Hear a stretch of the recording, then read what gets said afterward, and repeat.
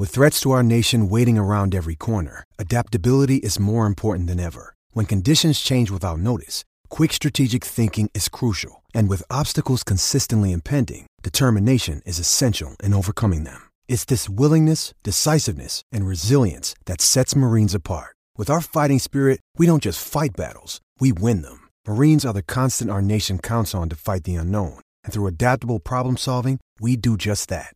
Learn more at marines.com. When you need mealtime inspiration, it's worth shopping Kroger, where you'll find over 30,000 mouth-watering choices that excite your inner foodie. And no matter what tasty choice you make, you'll enjoy our everyday low prices, plus extra ways to save, like digital coupons worth over $600 each week. You can also save up to $1 off per gallon at the pump with fuel points. More savings and more inspiring flavors make shopping Kroger worth it every time. Kroger, fresh for everyone. Fuel restrictions apply. With the Lucky Land Slots, you can get lucky just about anywhere. This is your captain speaking. We've got clear runway and the weather's fine, but we're just going to circle up here a while and get lucky. No, nothing like that. It's just these cash prizes add up quick. So I suggest you sit back, keep your tray table upright, and start getting lucky. Play for free at LuckyLandSlots.com. Are you feeling lucky? No purchase necessary. Void where prohibited by law. 18 plus terms and conditions apply. See website for details. With a new podcast every day of the Premier League season, this is Football Social Daily. Just when you think you've got it all figured out, the Premier League throws you yet another curveball. Arsenal beaten 3-0 by Crystal Palace in the top flight on Monday evening. A huge dent to the Gunners' Champions League chances. Meanwhile, a huge smile on the face of former Gunner Patrick Vieira. We'll dissect the action on today's edition of Football Social Daily as the race for the top four intensifies. Tottenham are now holding on to that fourth spot. Arsenal still have a game in hand, but will they throw it away? We'll discuss that on today's show, as well as taking a look at the thoughts of Manchester United and Premier League legend Wayne Rooney on who he thinks could be the next manager at Old Trafford. Plus, the Champions League returns tonight. It's quarter-final time in Europe's elite club competition. Liverpool and Manchester City both playing tonight. We'll look at those games on today's episode of Football Social Daily, your award-winning Premier League podcast, and the only show focusing on top-flight English football every single day of the season. My name's Niall, and alongside me today to go through it all, we've got Marley Anderson and Joel Tudor. Morning, boys. Morning, guys. Morning, fellas. How are we doing? I'm good. Are you feeling a little bit more sprightly this morning, Marley, after yesterday's misery following the Newcastle game? Yeah, I suppose so. Yeah, I've stopped going over it, I suppose. Yeah, but I keep seeing highlights of like individual performances now from Spurs, from like Romero and stuff. Like Spurs have been going on like he's the new friggin' messiah on their Twitter feed. But yeah, that's not it's not erasing it from my memory quick enough when I've watched 90 minutes of Fabian Schär and Dan Burn doing probably the worst defending I've seen all season. Well, like a true football fan, you are wallowing in the misery until the next game. I'm actually being brave and deciding to watch my team, Portsmouth, tonight, so I'm going to be probably equally as moody tomorrow when the result comes through this evening. But certainly Tottenham fans, as you say, Marley, won't be disappointed because last night Crystal Palace did them a huge favour in the race for Champions League football. Not only did they beat their North London rivals Arsenal, but they knocked the Gunners down a peg or two as they look to attempt to qualify for the Champions League next season as well. It finished Crystal Palace 3, Arsenal 0. Now, on yesterday's podcast, Joel, I think all three of us, myself, Marley and Jim, were in agreement that Arsenal probably would win that, but we knew that Crystal Palace wouldn't be a pushover. Well, it was almost the opposite. Arsenal were the ones that were brushed aside and Palace were absolutely exceptional. Yeah, it was one of those games that it didn't surprise me, to be honest, just because they're the only team, well, not the only team, but they've beaten City earlier in the season away, they've beaten Spurs, and then this game was just so convincing as well. It's just the fact that Vieira just sets them up so well organised. It's not like they're just trying to go for a smash and grab against the big side. They just know exactly what they need to do. And that forward line of Zaha, Mateta and Ayew, just, especially Mateta, now he seems to have come into his own a little bit because it was Edson Eduardo who was the guy who at the start of the season, obviously the big money signing, was the one who was going to be the focal point, and then suddenly it's kind of changed a little bit. But yeah, this is a result that just didn't surprise me, just because Palace are just, well, they're 7 games undefeated at the moment, And when Arsenal end up playing a team which really, have a bit of a sharp edge to their attack, it seems that they do struggle a little bit. And there's no excuses on Arsenal's side because they had, apart from their fullbacks, which are not the obvious choices, they had still the strongest front line available. And you just got to give so much credit to Vieira, because I always remember at the start of the season when I think every single fan, every single pundit, every single journalist was literally writing him off straight away. In a similar way that Frank de Boer, when he first came in, was just completely written off. But he's turned everything around. I didn't expect him to do this well with Palace, because now they're 9th in the table. They have a FA Cup semi-final to enjoy at Wembley as well. And considering his time at Nice and his time in, I think it was New York as well, I didn't expect him to take to the league as quickly. Obviously, it's still been a challenge for him, but his Nice side weren't incredible. They didn't finish in great positions in Ligue 1 for a good couple of years. So for him to take to the league as he has, and I'm sure it'll be such a nice little sweet consolation it being Arsenal as well. But yeah, I think it was just a great performance from every single one of them, and obviously a special mention to Conor Gallagher as well, who just seems to be going strength to strength this season. Yeah, I think Conor Gallagher again was excellent last night. Patrick Vieira, you're right to pick up on him. We said it would be an interesting dynamic with him playing against the club where he's so revered. He's a legend as part of that Invincibles side, driving Wenger's title-winning teams on from the middle of the park, and his teams are playing excellent football as well. Crystal Palace have looked really, really good in some games this season, but it was how clinical they were, Marley, for me, that really caught the eye. Arsenal did look a little bit lax and sloppy at times, but we can say how poor Arsenal were, but we shouldn't take any credit away from Crystal Palace. When they got the opportunities, they made them count, and they really punished Arsenal. Yeah, I think it seemed like they learned from the last game against Arsenal, where they got stung with a very, very late equaliser. I think they were 2-1 up at the Emirates. And if I remember rightly, it was a 92nd minute goal or something that just sort of that killed them right at the end. And that was, due to Crystal Palace not taking the chances and trying to sort of see it out. But last night was the opposite. They were clinical when they had the chances. A couple of sort of set pieces that worked their way. And they really took advantage of the opportunities Arsenal gave them, which is different to what it was last time, and shows you that Palace is still improving. I think with Palace now, it's like they're a team with an identity now. Whereas last season and the previous 3 under Roy Hodgson, they were the dullest team in the league. You did not want to watch Crystal Palace at all. You knew it wasn't going to be many goals. They might get sort of rolled over pretty easily, but now it's like there's always a chance because they've got a flair in the team, and they've got young players who are hungry and want to do something.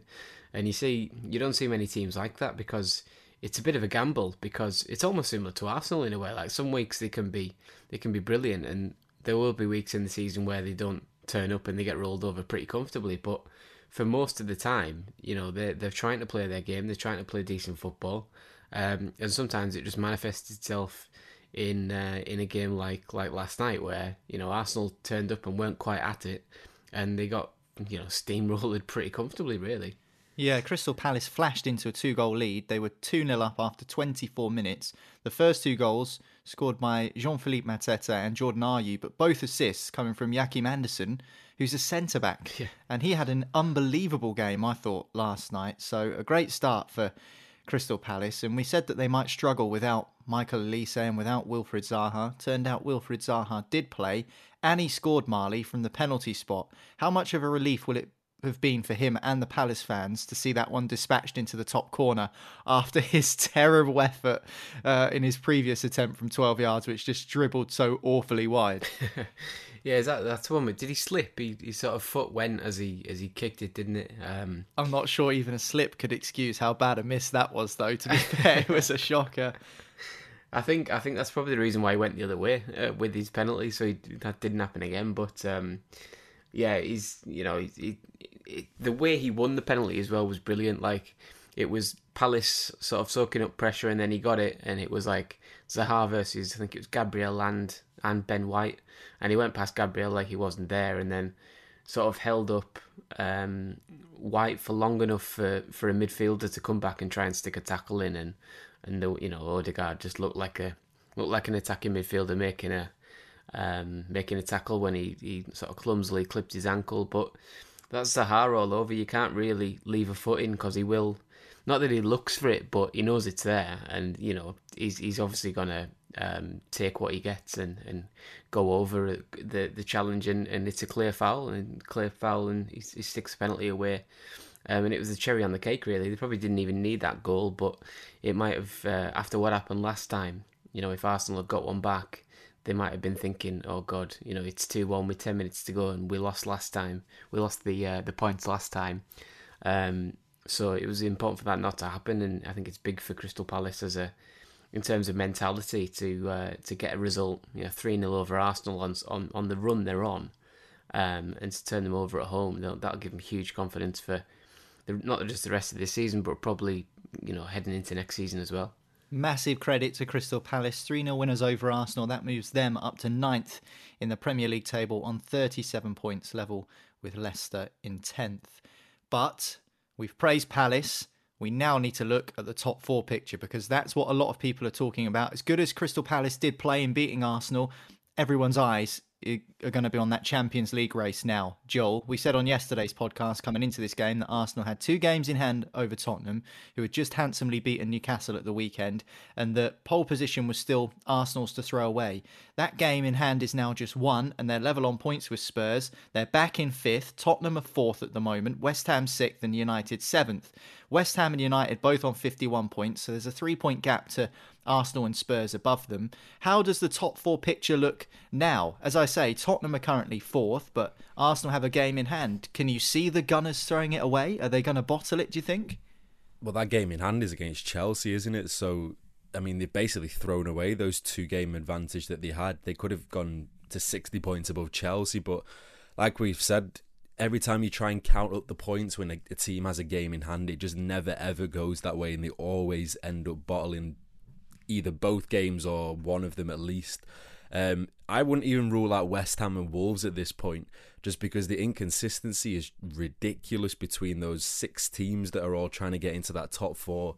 When you look at Tottenham, are probably the only ones right now who I would say look like they're in the pole position to actually get it, because West Ham, they're very much outsiders. Manchester United, you just don't know what you're going to get every single game. And then Wolves, again, another outsiders. So, and Arsenal's running from now until the end of the season is a really tough one. So it's really hard to call, to be honest. But if Arsenal do end up not getting into the top 4, I think that's a massive error on their side, because they have it still pretty much in their hands. I know a victory away to Chelsea is probably not the easiest, although if you're Brentford, they'd say different. But they were in pole position. They could have been looking up towards 3rd rather than having to languish around that 4th, 5th area. It's almost like all of the clubs don't want to commit too much in case they end up in that Conference League spot, so they're trying to just kind of languor behind a little bit. It's been like that all season though, Joel. It feels like nobody wants this 4th place. Manchester United were 4th, then they threw it away. West Ham were in 4th for ages, they threw it away. Arsenal looked certain to be 4th place, and now it looks like they could have a difficulty in reaching the top 4. Currently, Tottenham occupy that spot. And you mentioned that it's kind of flip-flopped, but it feels to me like it's been like that since about September. Yeah, and I think that just shows how much of a gulfing class difference there is between the top 3 and then the rest of the Premier League. Obviously, Chelsea are not as good as Liverpool and Manchester City. Them two are just complete out of the way. But the drop down is quite ridiculous. All the teams have had the difficulties in the league this season. Arsenal's January was absolutely awful. They started off the season awfully.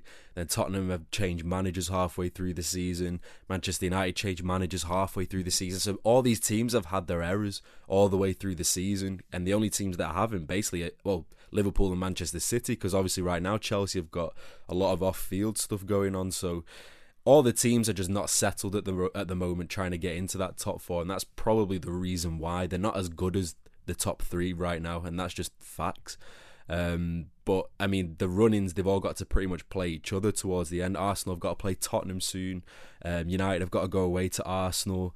There's going to be so many twists and turns, but you just really can't predict it just because of how inconsistent every single team is that are trying to get into it, which is why I say I just wouldn't rule out West Ham and Wolves sneaking it if they can put together some kind of consistent form. But we've seen with Leicester in the last couple of years as well, it's not easy when you go into those last 8 games and you don't have the experience of managing each of those games and not letting it get too much of a pressured situation. It's not easy to just, you say you have 8 games, they're all straightforward, go and win them, because it's never the case. So honestly, I really couldn't call it. But right now, I would just say that Tottenham, I think, are in the best position. Would you agree, Marley? How will Tottenham be feeling? Because yesterday we spoke to Owen, who works with us at Sports Social. He's a big Spurs fan, and he said, I can't wait for Crystal Palace to batter Arsenal tonight. And that was kind of just a tongue-in-cheek comment, but it actually turned out that way. And a massive favour done for Spurs. How will they be feeling? And conversely, how will their North London rivals Arsenal be feeling? Who's on the front foot, who's on the back foot? Because in terms of league position, it's Tottenham. But in terms of that game in hand, and although Joel's right, it is against Chelsea, Arsenal still have an advantage there. So how do you see things? I think with this whole conversation about who's finishing fourth, I think this happens every year. Nobody, you remember last year, Leicester had it for 99% of the season, and then fumbled it on the last day and ended up 5th. And this is going to go down to the last day, anyway. So it doesn't matter what happens in these games in hand, it's still going to go down to the last day, because Arsenal might beat Chelsea and go 3 points ahead of Spurs. And then lose to Man United, for example, and then that puts them all on equal points. So I think there's 2 games left in the season that are like huge standout games in terms of everyone, and that's Liverpool against Man City next season for the title, next week for the title, and Arsenal Tottenham in a few weeks' time for that battle for 4th or 5th. And they're the 2, as the season sort of peters out a little bit, and a lot of teams have nothing to play for, they're the 2 games that'll decide where all the marbles go, sort of thing. And that's what I'm looking forward to now, because I can't predict. I don't know when Arsenal are going to slip up points. I'm sure they probably will slip up again, because they're Arsenal. They've got Newcastle on the 16th of May. Well, they'll probably batter us the way we defended against Spurs. Christ. But yeah, it's Arsenal are going to drop points because they're Arsenal, and Spurs are going to drop points because they're Spurs. It's just, that's just how it goes. Spurs are flying at the minute. To be fair, they seem to have got a good balance to the team and sort of re-energised under Conte, which is great for them.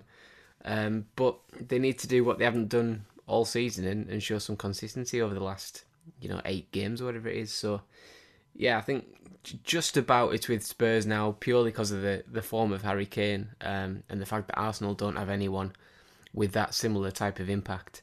But yeah, there's not much between them. Spurs have got some really big games coming up. Obviously, you pinpointed that rescheduled North London derby, which won't be played until Thursday, the 12th of May.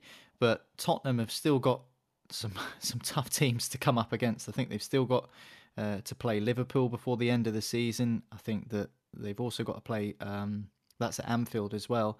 I think they've also got to play Leicester at home, which isn't an easy game as much as it seems so. Brentford away, we know that's not always an easy task as well. So there are some tough games coming up. But that final day of the season, this is how things look at the moment. It's Sunday, 22nd of May. All games kick off at 4 p.m. in the interests of sporting integrity, of course. Arsenal are at home to Everton on that final day of the season.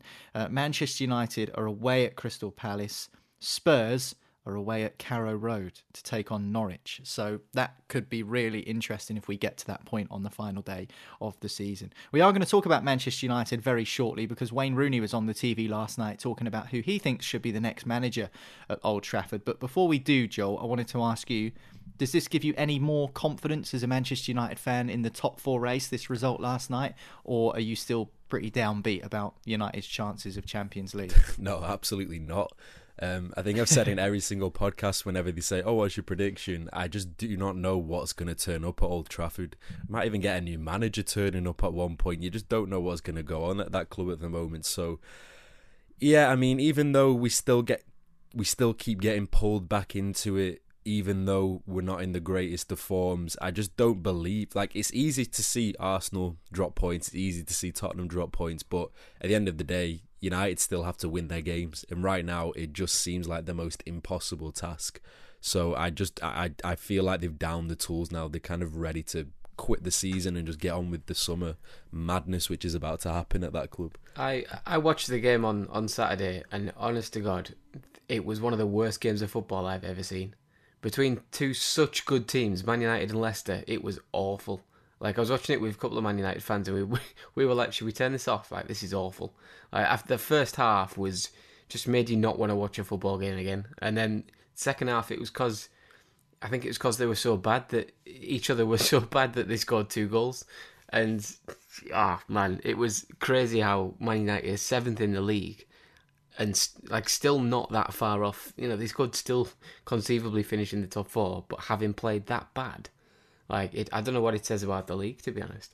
Yeah, I was there at Old Trafford, and it did leave a little bit to be desired in the first half. It was better second half. There were some good moments, some reasonable individual performances, but yeah, disappointing, I think, overall. In terms of the result, 1-1 was fair, in my opinion. I think that was a fair result. Maybe Leicester could even have nicked it at the end. But we'll talk about Manchester United in a little bit more detail next, because their legendary top all-time goal scorer, Wayne Rooney, and current Derby manager, of course, was on the TV last night. He's been talking about what potentially lies in store at Old Trafford. We'll talk about it after this here on Football Social Daily. Football Social Daily. Subscribe to the podcast now so you never miss an episode. Hey guys, it is Ryan. I'm not sure if you know this about me, but I'm a bit of a fun fanatic when I can. I like to work, but I like fun too. It's a thing. And now the truth is out there. I can tell you about my favorite place to have fun. Chumba Casino. They have hundreds of social casino style games to choose from with new games released each week. You can play for free anytime, anywhere. And each day brings a new chance to collect daily bonuses. So join me in the fun. Sign up now at ChumbaCasino.com. No purchase necessary. VGW. Void where prohibited by law. See terms and conditions. 18+. Hey guys, it is Ryan. I'm not sure if you know this about me, but I'm a bit of a fun fanatic when I can. I like to work, but I like fun too. It's a thing. And now the truth is out there. I can tell you about my favorite place to have fun. Chumba Casino. They have hundreds of social casino style games to choose from with new games released each week. You can play for free anytime, anywhere. And each day brings a new chance to collect daily bonuses. So join me in the fun. Sign up now at ChumbaCasino.com. No purchase necessary. VGW. Void where prohibited by law. See terms and conditions. 18+. Football Social Daily. Find more great sport at sport-social.co.uk. Welcome back to the podcast. This is Football Social Daily, your 7-day-a-week Premier League news podcast. We are award winners as well. We picked up a 2021 Sports Podcast Award. Thanks to everyone who voted. We really appreciate all of your support. We're going to milk it, basically, between now and the end of the season. Who can blame us? We're pretty proud of it. But thank you again for everyone who's subscribed. And if you don't want to miss an episode of the podcast again, and you want to stay right in the loop with all of the action going on in the English Premier League, then why not hit subscribe if you haven't already? Now we're going to talk about Manchester United. They are always in the news agenda because they are such a behemoth of a club. But last night was interesting because in the TV coverage of Crystal Palace against Arsenal, Wayne Rooney was a studio pundit, joining former Liverpool man and fellow Scouser Jamie Carragher.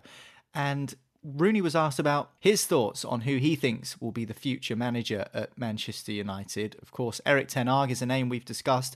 Mauricio Pochettino is a name that's been brought up on this podcast before. And it was the former Spurs man Pochettino, Marley, who Rooney said would be a better fit for the club in the summer. Is that a view that you can understand why he said that? The reasons he gave were simply that Pochettino has the experience of managing in the Premier League and might be given a bit more time, whereas Ten Hag possibly won't be. Do you share those opinions?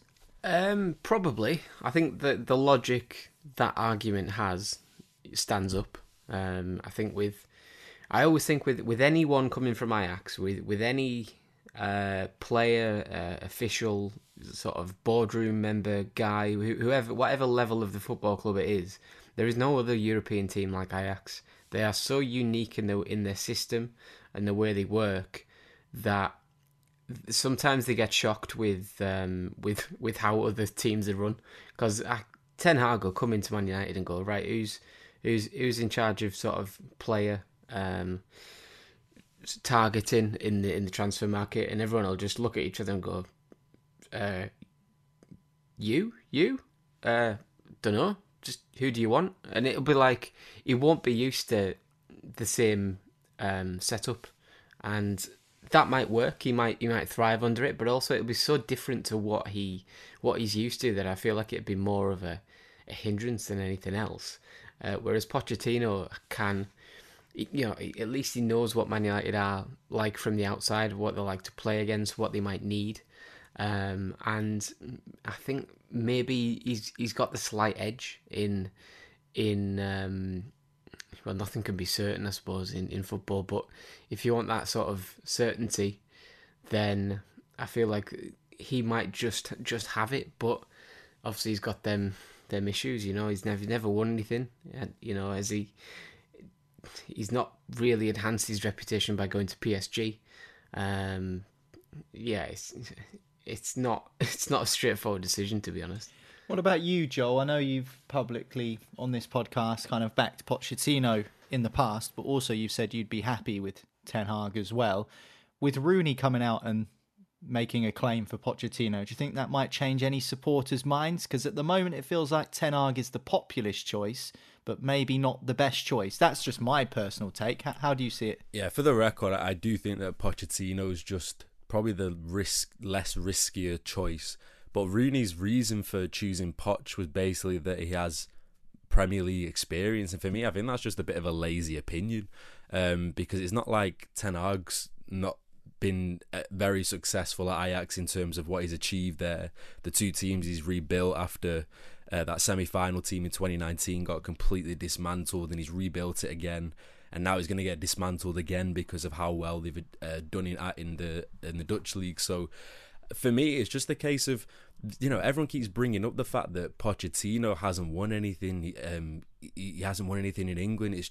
To me, it's a lazy opinion, because if Pochettino was in Ajax, do you not think that he would have probably absolutely cleaned up that league every single season? And that's not to take anything away from Ten Hag's achievements, because, Ajax didn't win the league for a good 2-3 years before he came in. But aren't PSG the French Ajax? Should they not clean up that league every year? Yeah, did they not absolutely it last year? Yeah, but he's about to win the league, and he joined halfway through the season. He had to go and sign Messi. Yeah, but he joined halfway through the season, though. He still had to do. But even still, he's going to win it. He's going to win it this season anyway. So then, what argument is next? It's interesting as a dynamic with Pochettino for me, because PSG are considered a mega club, a super club with huge personalities, and Manchester United aren't far behind that in terms of having massive characters in their dressing room. If Pochettino comes in, the likelihood is he'll have to manage Ronaldo. We don't know if Pogba's going to stay, and if he does stay, then he'll have to manage him.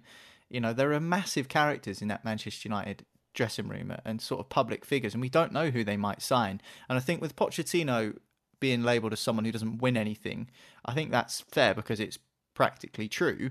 But also that Tottenham team, he did well with the tools he had. He wasn't exactly backed by the board at Tottenham at the time. He had good players, he had Kane, he had other exceptional players at Tottenham who were performing at the top of their game at the time, players like Eriksen, and they had two really good centre-halves, didn't they, in Alderweireld and Vertonghen. But he wasn't backed by the board, and I don't think that will be the case at Manchester United. I think that if they sort their recruitment out at United and they back Pochettino, and Pochettino is allowed to sign the players that he wanted to sign when he was at Tottenham but wasn't given the opportunity to do so. Let's not forget, they got to the Champions League final and made no changes to their squad the following transfer window. Maybe that just changes things slightly in terms of the opinion that people have of Pochettino, and that's just my take. I don't know what you boys think about that, but do you think that if he did go to Manchester United, then there's an opportunity for him to actually showcase what he truly can do with a good squad of players who are underperforming and possibly a bit more of a war chest to attack the transfer market with that he wasn't given at Tottenham? Yeah, I mean, for Tottenham, for him to get Tottenham Hotspur to a Champions League final, I think is a miracle in itself, considering the fact that he didn't even spend a penny that summer before it. So for him to actually get Tottenham in that talking point, in that whole equation of the biggest teams in Europe that season, for me, that's it's a ridiculous achievement. I don't think anyone will be able to do that again with a side like that. But it's just, I don't think you can fairly judge a coach's qualities and how good he is as a coach at PSG, because we've seen it so many times where Unai Emery got sacked there, and now he's doing an amazing job in Spain. And then you had Thomas Tuchel, who got sacked halfway through the season, and obviously ended up winning the Champions League 6 months later. When he first went, Pochettino, I didn't think it was the right choice for him, because it's basically the coach is just the puppet, and then Al Khalifa and Leonardo are basically the puppeteers who are just running everything. They have an involvement in absolutely everything, and I just don't understand how he could have a hands-on approach. Is that not the same as what it was at Tottenham, though? Is that not exactly how it was at Spurs, where he was just the coach of the team, and the transfers he wasn't given any money to spend? And I just feel like if he was at Manchester United, Joel, do you not think that he would be given a chance to buy players, and then he can be properly judged on? Because Marley said that he had to sign Messi. I mean, no one's going to turn down Messi, no matter what manager you are. But was it PSG's choice to sign Messi, or was it Pochettino's choice? You don't say no to Messi, but it's just I just think it's interesting. It wasn't just him, though, was it? It was Messi, it was Donnarumma, it was Ramos. Yeah, true. There was massive players. It's like I mean, I know they're all statement signings, but you wouldn't sign them had you not already won the Champions League. I think the argument is there for all to see, to be laid out on the table. Ten Hag or Pochettino, they're the two main names at the moment. Just finally, before we move on to the Champions League with Liverpool and Manchester City in action tonight, Wayne Rooney, what do you make of him as a managerial candidate for big Premier League jobs in the future? He's been lined up with the Everton job in recent weeks after Frank Lampard took the job. It was kind of Wayne Rooney was in the running for that job when Lampard took over at Goodison Park, and he said, no, I'm sticking with Derby. I've got to see this project through to the end. And although it looks like they might struggle to stay up in the Championship this season, he's won over a lot of plaudits for the way he's managed Derby County this season, Marley, and the way he spoke as well. He's often sort of lambasted in the press, Wayne Rooney, for the character he is and kind of the way he is socially away from the game. But there's no doubt in his quality on the pitch as a player. And as a manager, we're starting to see maybe a little bit of that shine through. He won a lot of fans last night for the way he spoke on the TV. What do you see his future in the game as a possible managerial contender in terms of Premier League jobs? I think he's... I think he knows the score, and I think everyone knows the score, really. I think he doesn't have to do that much to become a Premier League manager one day, and I think he knew that and it was sort of reflected in the fact that he didn't swap Derby for Everton. He knew that the opportunity would come. I think he even said it when he was interviewed about it, and he said, yeah, Everton wanted to talk to me, but I didn't want to leave. I didn't want to leave Derby because I know that job will come one day if our paths cross in the future, and Everton looking for a manager, he will be in the running for it. So there's no need to rush anything right now. And to be fair, he didn't want to swap one bin fire at Derby for another steaming bin fire at Everton, and he's probably done well to avoid that situation, because Lampard's gone in and he's struggling big time. Everton look as bad as they've ever been in the God knows how long, as long as I can remember. So I think with Rooney, he's done a good job at Derby. Even if they go down, what was the points thing? Was it minus 9 or minus 14 or something? No, 21. Minus 21. Was it? Jesus Christ. See, that's what people forget about that. And without that, they'd be 14th in the Championship or something. And he's had players sold without his knowledge. He's had for pennies. I remember this. Yeah. Didn't he sell? Was it Graham Shinnie to a Scottish Wigan team for 30 grand? Was it Wigan? Yeah. So and he said I would have paid that to keep him out my own pocket.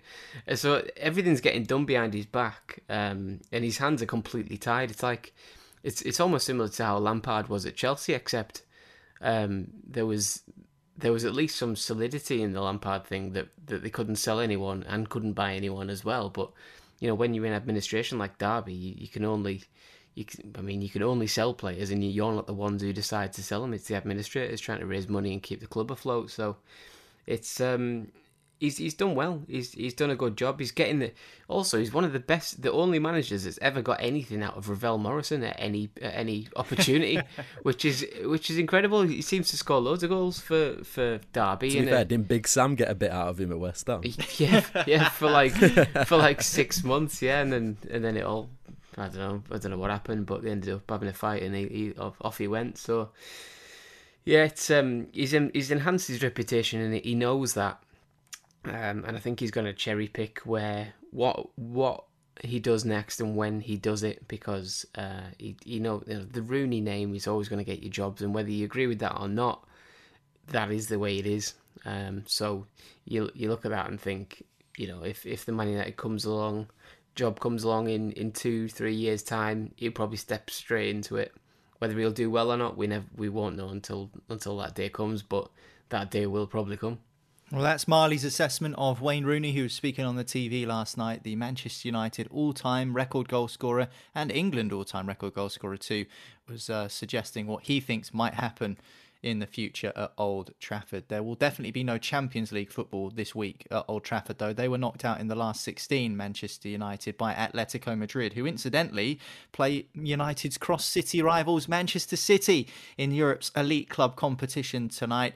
As for Liverpool, they take on Benfica. We'll talk about those two quarter-final ties next after this on Football Social Daily. Football Social Daily. Find more great sport at sport-social.co.uk. Hello, it is Ryan, and I was on a flight the other day playing one of my favorite social spin slot games on ChumbaCasino.com. I looked over at the person sitting next to me, and you know what they were doing? They were also playing Chumba Casino. Coincidence? I think not. Everybody's loving having fun with it. Chumba Casino is home to hundreds of casino-style games that you can play for free anytime, anywhere, even at 30,000 feet. So sign up now at ChumbaCasino.com to claim your free welcome bonus. That's ChumbaCasino.com and live the Chumba life. No purchase necessary. VGW. Void where prohibited by law. See terms and conditions. 18+. Football Social Daily. Subscribe to the podcast now so you never miss an episode. This is Football Social Daily. Welcome back. My name's Niall. I've got Marley Anderson and Joel Tudor with me, and it is the Champions League quarter-finals this week. Chelsea are in action against Real Madrid tomorrow, but tonight Benfica host Liverpool and Manchester City welcome Atletico Madrid to the Etihad Stadium. We'll talk about City versus Atletico shortly, but first let's focus on Benfica against Liverpool in the Estadio de Luz in Lisbon. Liverpool are favourites for a lot of people to win the Champions League this season, Joel, and Jurgen Klopp joked that Luis Diaz has been running the rule over Benfica, having previously played in the Portuguese league for Porto up until January, and he said a 15-minute speech, a chat with Jurgen Klopp, and Jurgen Klopp didn't understand anything that he was saying about Benfica. But all jokes aside, Liverpool have a very good chance of winning this quarter-final, don't they? Yeah, you think so. I mean, when they played Porto every single time, they used to absolutely demolish them away from home. And that stadium, the Dragao Stadium in Porto, that used to be such a difficult stadium to go to. But yeah, in this situation, it's like, well, Benfica are not the top team in Portugal this season. I think they're a good 15 points from the top, which Porto currently sit. The only danger you would suspect is Darwin Núñez, who's the young striker who's got 21 goals this season in just 23 games, and obviously he had a 55 million euro bid from West Ham in the summer, which they're never going to see again because every single top club are going to be in for him in the summer. But I think he's the only posing danger to Liverpool. But other than that, I just see it as a very straightforward victory for them. Obviously, Benfica beat Ajax in the previous round, which is, it's a pretty decent feat, but this is just a different level from Ajax to Liverpool. And I just see it as a pretty straightforward away victory considering the form that Liverpool are in. They'll have Salah and Mane fully fit back after the World Cup qualifying games. So yeah, I would say Benfica would have been in a better position had they still been in the title race in Portugal, but they're just so far off and they still need another rebuild again to start competing in their league. So yeah, for me, Liverpool have just got too much firepower, too much form on the hands. And obviously, like you say, Luis Diaz used to run rings around them back in Portugal, so I'm sure he'll be one of the first names on the team sheet. Well, Manchester City destroyed a Portuguese team earlier on in the Champions League this season, Marley. That was emphatic. Liverpool certainly have the potential and capability to do that. Lots of people are talking them up as possible Champions League winners. They've already won the Carabao Cup. They could win the FA Cup. They're still in the Premier League title race. The Champions League, though, seems to hold a special place in the hearts of Liverpool fans and in the history of Liverpool Football Club. They surely must be looking at this game, fancying it. Joel said that Liverpool should end up winning this tie over two legs. I agree. But if they could choose whether to win one or the other, Do you think that they'd go for the Premier League? Because I know it's tough to win all 4, but they've got a favourable draw, haven't they? They could easily be in the semi-finals. Yeah, I think, to be fair, it'd be one of the biggest upsets in Champions League history if Liverpool don't beat Porto. They're not Benfica. Sorry, I was thinking of Diaz in what Joel was saying before about running rings around him. But yeah, they've not got. I don't think they've got anywhere near enough. I think they were very lucky to beat Ajax in the last round, but they hung in there and dug in and took their chance when it came. And Darwin Núñez can score goals against anyone. He's such a he's one of these freak new strikers who's got everything, like, as in he's 6'3" and can sprint like a bloody gazelle, like similar to Erling Haaland, but just not in as competitive a league, I suppose, and not quite as scary numbers. But he's got talent. There's talented players all over the pitch. I think Grimaldo at left back's fantastic. They've got experienced centre backs in Vertonghen. And Otamendi, who's got, but I mean, from Premier League days, Otamendi's got an absolute calamity in him at any point, really. So I think with the way the two teams are, they're going to be flying Liverpool straight into this game. They know what's on the line as well. They know that they can win this tournament, and they know that it's a potential final against Manchester City, which is, the game. Well, the game I would never have looked forward to watching a game that doesn't involve my team more than Liverpool versus Man City in the Champions League final. I think the form of the last two teams over the last 3 or 4 years has manifested itself to a point where we've got to see them play for the biggest trophy in world football, and I would love that to happen. But obviously you've got to get the business done in the meantime, and I think Liverpool are that relentless, especially in the Champions League, that they'll have it pretty comfortable against Benfica tonight. By the way, that Premier League game between Manchester City and Liverpool, Sunday, 10th of April, 16:30 BST. Wow. I mean, that's looking really tasty already, isn't it? The top end of the Premier League table. City versus Liverpool at the Etihad, 4:30 kickoff on Sunday. We'll preview that game on the dugout with our roster of former Premier League professional players. Make sure you hit subscribe and you can join us for that. But let's talk about City now, as Liverpool are on the road in Portugal. Manchester City, they host Atletico Madrid, who have been in Manchester very recently. Only a few weeks ago, of course, before the international break, they knocked out Manchester United, putting an end to their Champions League run at the last 16 stage. They don't quite seem like the same Atletico that we remember fondly from previous seasons, Joel, but under Simeone, they just know how to grind out results, to dig in and get the job done. In terms of the draw that Manchester City could potentially have had, I think that they know that they're a match and more than capable of beating any team, no matter who they come up against. But you look at Atletico and you think, that's just going to be a graft. It's going to be a grind. It won't be easy. And I think Pep Guardiola knows that as well. Yeah, it's like heaven versus hell kind of matchup, isn't it? Where they're just totally two different teams, two different styles, two different identities. Quality of players and the style of them are just polar opposites. But like you say, Niall, I think it's the fact that, again, with Liverpool, Benfica, Manchester City, Atletico, it's the fact that they're both facing teams who are completely off it in their leagues. Atletico are a good 12 points off Real Madrid in the La Liga, even though they're in really good form at the moment. They've conceded the most goals under Simeone since he's been there in a league season. So obviously it's the best time to face one of his sides, but it's never a nice time to face one of his sides, because, I mean, just looking at the game at Old Trafford a couple of weeks ago, it was just, when they get their goal and it's the second leg, for example, they know every trick in the book to get them over the line. I think they are the worst side you can face if you are a team chasing a goal, because they know how to grind the clock down. They know how to really frustrate opponents, especially Guardiola's side as well, because they'll be probably pinning Atletico back for a good portion of the game. The only difference now is that Atletico have got a very quick counter-attacking approach, whereas in the past it wasn't usually like that. Now they've got, João Felix, they've got Griezmann.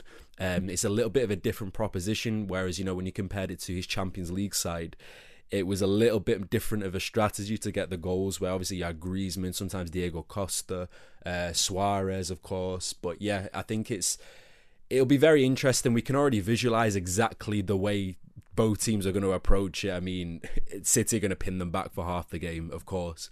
But again, it's a case of breaking them down. At Old Trafford, I wasn't massively impressed with them.